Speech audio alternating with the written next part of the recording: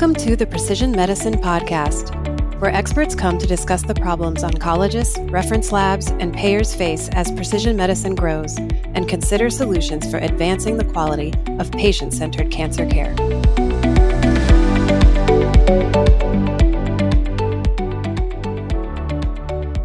Welcome to the Precision Medicine Podcast. I'm Jerome Madison, Vice President of Provider Relations and one of the hosts. And today I have with me author, speaker, and breast cancer thriver, Laura Holmes Haddad, who wrote the book, This is Cancer, Everything You Need to Know from the Waiting Room to the Bedroom. Now that's a provocative title. Laura, thank you for coming on the show and sharing your work with us. It's such a pleasure to be here, Jerome. Thank you. Absolutely. You know, we've been talking about this and you connected with our producer, Karen, who brought the book to us. And you mentioned that it is what to expect when you're expecting a book for the diagnosis you don't want to be stuck with, which is cancer.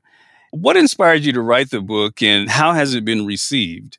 Well, the book came about really because during my journey with stage 4 breast cancer, I realized how much I didn't know and how much my family didn't know.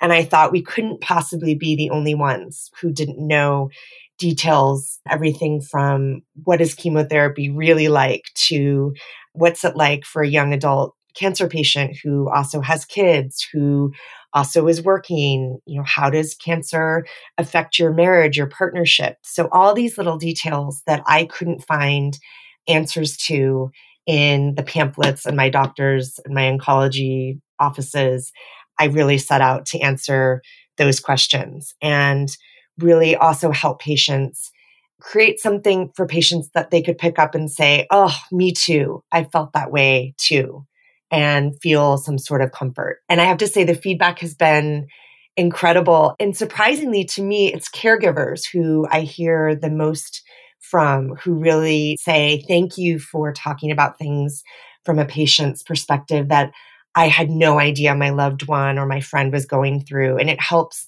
them be a better caregiver, friend, support to the patient. I can imagine you approach it with such a level of candor.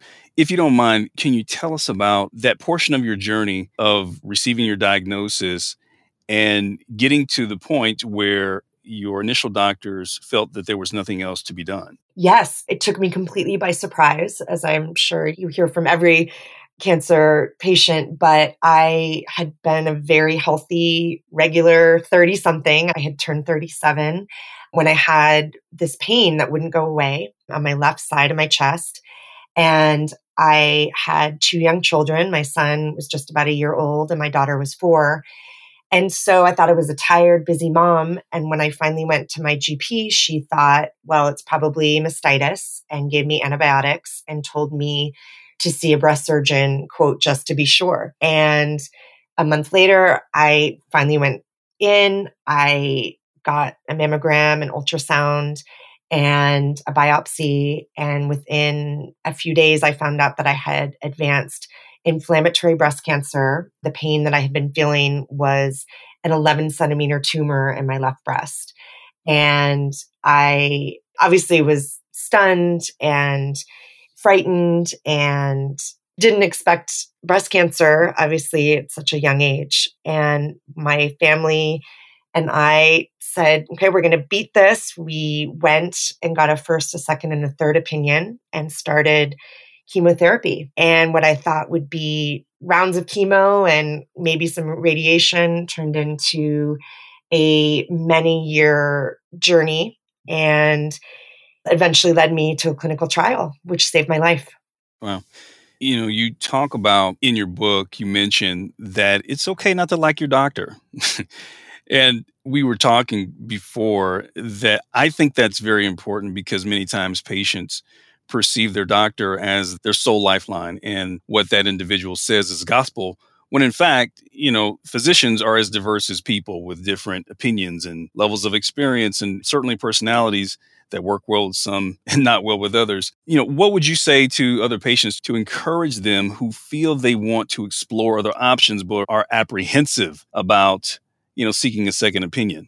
I think that is the biggest takeaway and the most unexpected takeaway from my entire experience is the self-advocacy and the prioritization of you, the patient, understanding that your time and your needs are just as important as your providers, as your physicians. And you are allowed to not like your doctor. And I am someone who thought, I will show up, just tell me what to do. I'll do anything you say. I'll take any drug you give me, not thinking that everything else about the physician and the physician's office would matter, especially in something as horrifying and scary as cancer. And so that is something I hear all the time, is someone saying, I don't want them to be mad at me. I don't want them to think that I don't like them. And number one thing I say is, it's you, it's your cancer. Do what feels right for you. Yeah. And in addition to that, you had to do quite a bit of work, or find really the courage to do the additional work to find additional care. What was that process like, and how did it turn out? So without my family who fought for me, like mama grizzlies, insert any metaphor there, I would not be here. I could not have possibly attempted to research, to contact the medical centers, to push and advocate for myself without this team around me. And that's what I feel so passionate about now, is making sure that people realize that if you don't have that team, there are other people in the oncology world who will help you, because most often it's going to take more than you. It's going to take people around you to, even if it's just helping you navigate your health insurance, or help you navigate the scientific terms, or understand what your treatment will involve. You need to understand, and you need to ask for help, and often rely on other people to help you. So when you put in that work, what provider did you find, and how did they treat you differently from the initial physician? When I found the oncologist who became my oncologist and remains my oncologist, I found a mix of someone who knew the science, who knew the cutting edge science, which was something that I needed in terms of treatment options, as well as someone who would support me, and not in a hold my hand kind of way. That's what I realized, is you can't get everything from your oncologist. They're not there to hold your hand, but someone who understood my needs and understood how far I was willing to go. And that's ultimately what saved my life. Mm-hmm. And what did they find when they started to approach your tumor differently from a more precision medicine perspective? What they found was there were some options. And at that point, this was late 2012, early 2013. And while there weren't many standards of care, my oncologist was aware of certain clinical trials, and just his understanding of clinical trial options and how to obtain and apply for a clinical trial on my behalf was, what I found out later, is rare in and of itself. How difficult was it to get into the clinical trial, and what did you kind of find out about that whole process of what it takes to be an approved candidate? So the education on my behalf about clinical trials was another very unexpected turn. I should say I was an English major. I was not a great science person. So when I heard the words clinical trial, I immediately said, no, I don't want to be a guinea pig. Every bit of me said, no, no, no. And then when I found out that actually, how many people you will help beyond yourself, that in a clinical trial, they are trying drugs that could ultimately save your life, I, obviously changed my opinion rather quickly. In addition, I didn't realize that it is your oncologist who has to apply on your behalf, that you can attempt to research the trials by yourself. However, that is, I would think, a very time-consuming endeavor. You not only have to know everything about your medical background in terms of your chart, but there's just so many elements to make you a candidate. And then in addition, I didn't know that there are time limits and time constraints. I didn't know that trials are open and closed. I didn't know that trials can happen all over the country. And so it's these details that are really crucial to understand before you sign on the dotted line. But on that note, too, I also didn't realize that you can at any time leave a trial, that you are not signing away any rights, that you are not giving up anything by joining a trial. Mm-hmm. And what you shared with us, and I'm not sure if you get into that with the book, but the most intriguing thing to me about your case is you were treated with a PARP inhibitor, which is not indicated for your disease. And there is this change of philosophy and belief, especially with oncology, that we're moving from treating the disease that is the tissue of origin to treating the patient's biology, treating that patient based on what their tumor is expressing. And that's essentially what happened with you in the clinical trial. Tell us a little bit about that. Yes, that is exactly right. And how the term precision medicine and targeted therapy, in addition, is the approach of looking at your tumor profile, as well as now recognizing that cancers are not separate, that lung cancer does not necessarily have a very different treatment from breast, that lung and breast cancers are actually very similar in some regards. That was a lesson that I had to learn. And in addition, what I did not know in terms of understanding my genetic profile was that would ultimately create more treatment options, that now scientists are really understanding that certain cells in individual tumors might react to certain drugs. And that this is exactly why the clinical trials are happening and why this ultimately could be such an exciting avenue of treatment options for cancer patients. Yeah. And the aftermath of that has been the drug that you were treated with ultimately was not approved for your diagnosis, but you were one of the super responders in the trial. And as a result, and I'm not sure as a result of that in particular, but since that time, this drug is now, there's 96 clinical trials using this targeted therapy, this PARP inhibitor for different malignancies. How incredible is that to know that you're kind of part of the success and of expanding how people think about targeted therapy, in particular of this drug? Well, you can't see the smile on my face, but it is just so gratifying to know that it not only helped me, but it will hopefully help so many other patients. And after you go through it as a patient, I don't think you cannot feel this inclination to help other patients or to help other people who hopefully will not become cancer patients.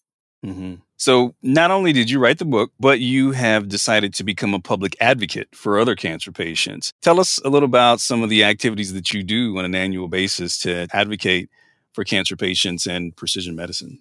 Yes, this was another wonderful life turn that I really felt compelled to get involved in advocacy work and telling my story on a broader stage and to reach more audiences. What I've learned is that given patient privacy laws, HIPAA laws, and just cultural barriers and other barriers, that cancer stories don't always get told, that a patient's perspective isn't always shared. And I think it's so crucial to understand that, not only hearing the success stories, but also hearing how it is for patients along the way. That if someone, let's say a researcher says, oh, I have this great drug and all we need to do is get it in the patient's bodies. Well, in between, you have the patient who can't access the trial, who may not be able to literally get to a trial, who may have small children who cannot relocate to the trial.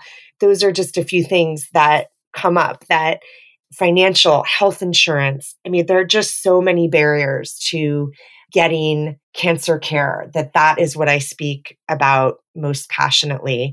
And also to show patients, look, I came through this and I'm on the other side of it. I am living with long-term side effects, but I am here and I can hopefully make some change in not only speaking about the patient experience, but hopefully moving the needle in terms of research dollars, in terms of patient care, and hopefully provider education, and just so many other things that are a part of providing excellent and modern cancer care for patients. I've spoken to a wide variety of audiences, everything from American Cancer Society's AskCan, which is their legislative effort for research dollars, to Making Strides Against Breast Cancer, to I was the patient voice for then Vice President Biden's Precision Medicine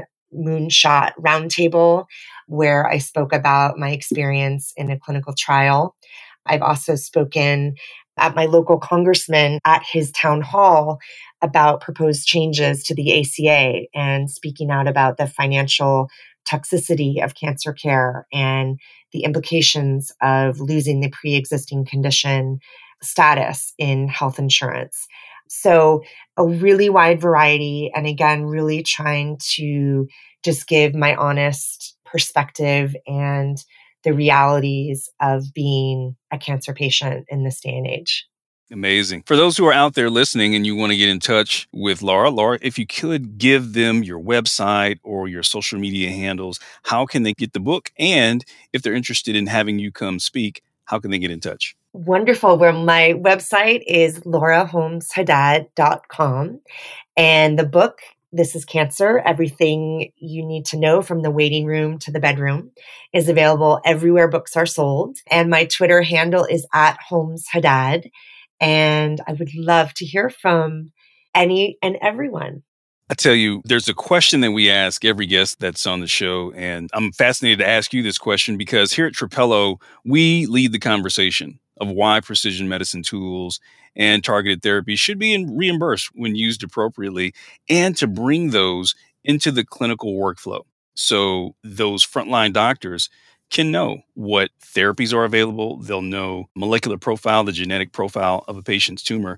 Tell us why, from a patient's perspective, it is so important that clinicians have access and that insurance companies reimburse and remove the barriers that are typically associated with getting these innovative therapies. Well, making sure that every oncology patient can access treatment options according to their genetic or molecular profile is really the future of cancer care, I believe, and how knowing this information and having it be accessible as the research keeps coming. I mean, day to day, month to month. I'll never forget my oncologist, and this is January 2013, telling me that if I had come in 5 years before, he would have had no treatment options to suggest to me. And how quickly the science moves. I always describe it as kind of like dog years, that so many things are happening on the research and biotech and pharma front that we need to be ready, that getting tested, it might not help you right now, but who knows, it could help you next month, next year. And in terms of my personal story, in my case, now that I know I'm BRCA2, in addition to helping me access care while I was in the middle of fighting breast cancer, it also has left me in long-term oversight for the cancers that could develop. So if you're BRCA2 positive, for example, both men and women can be BRCA2 positive, and knowing that you have that mutation leaves you at much higher risk for prostate, ovarian, skin, breast, and pancreatic cancers. So I will be monitored my whole life. In addition, knowing that also caused my sister and my mom to be tested. I have two children. They will ultimately need to be tested. And, knowing that hopefully this will ultimately open other doors for treatment options or will help other patients is ultimately the goal. Awesome. Laura Holmes Haddad, the author of This is Cancer, Everything You Need to Know from the Waiting Room to the Bedroom. Thank you for being on the Precision Medicine Podcast. Thank you so much for having me, Jerome.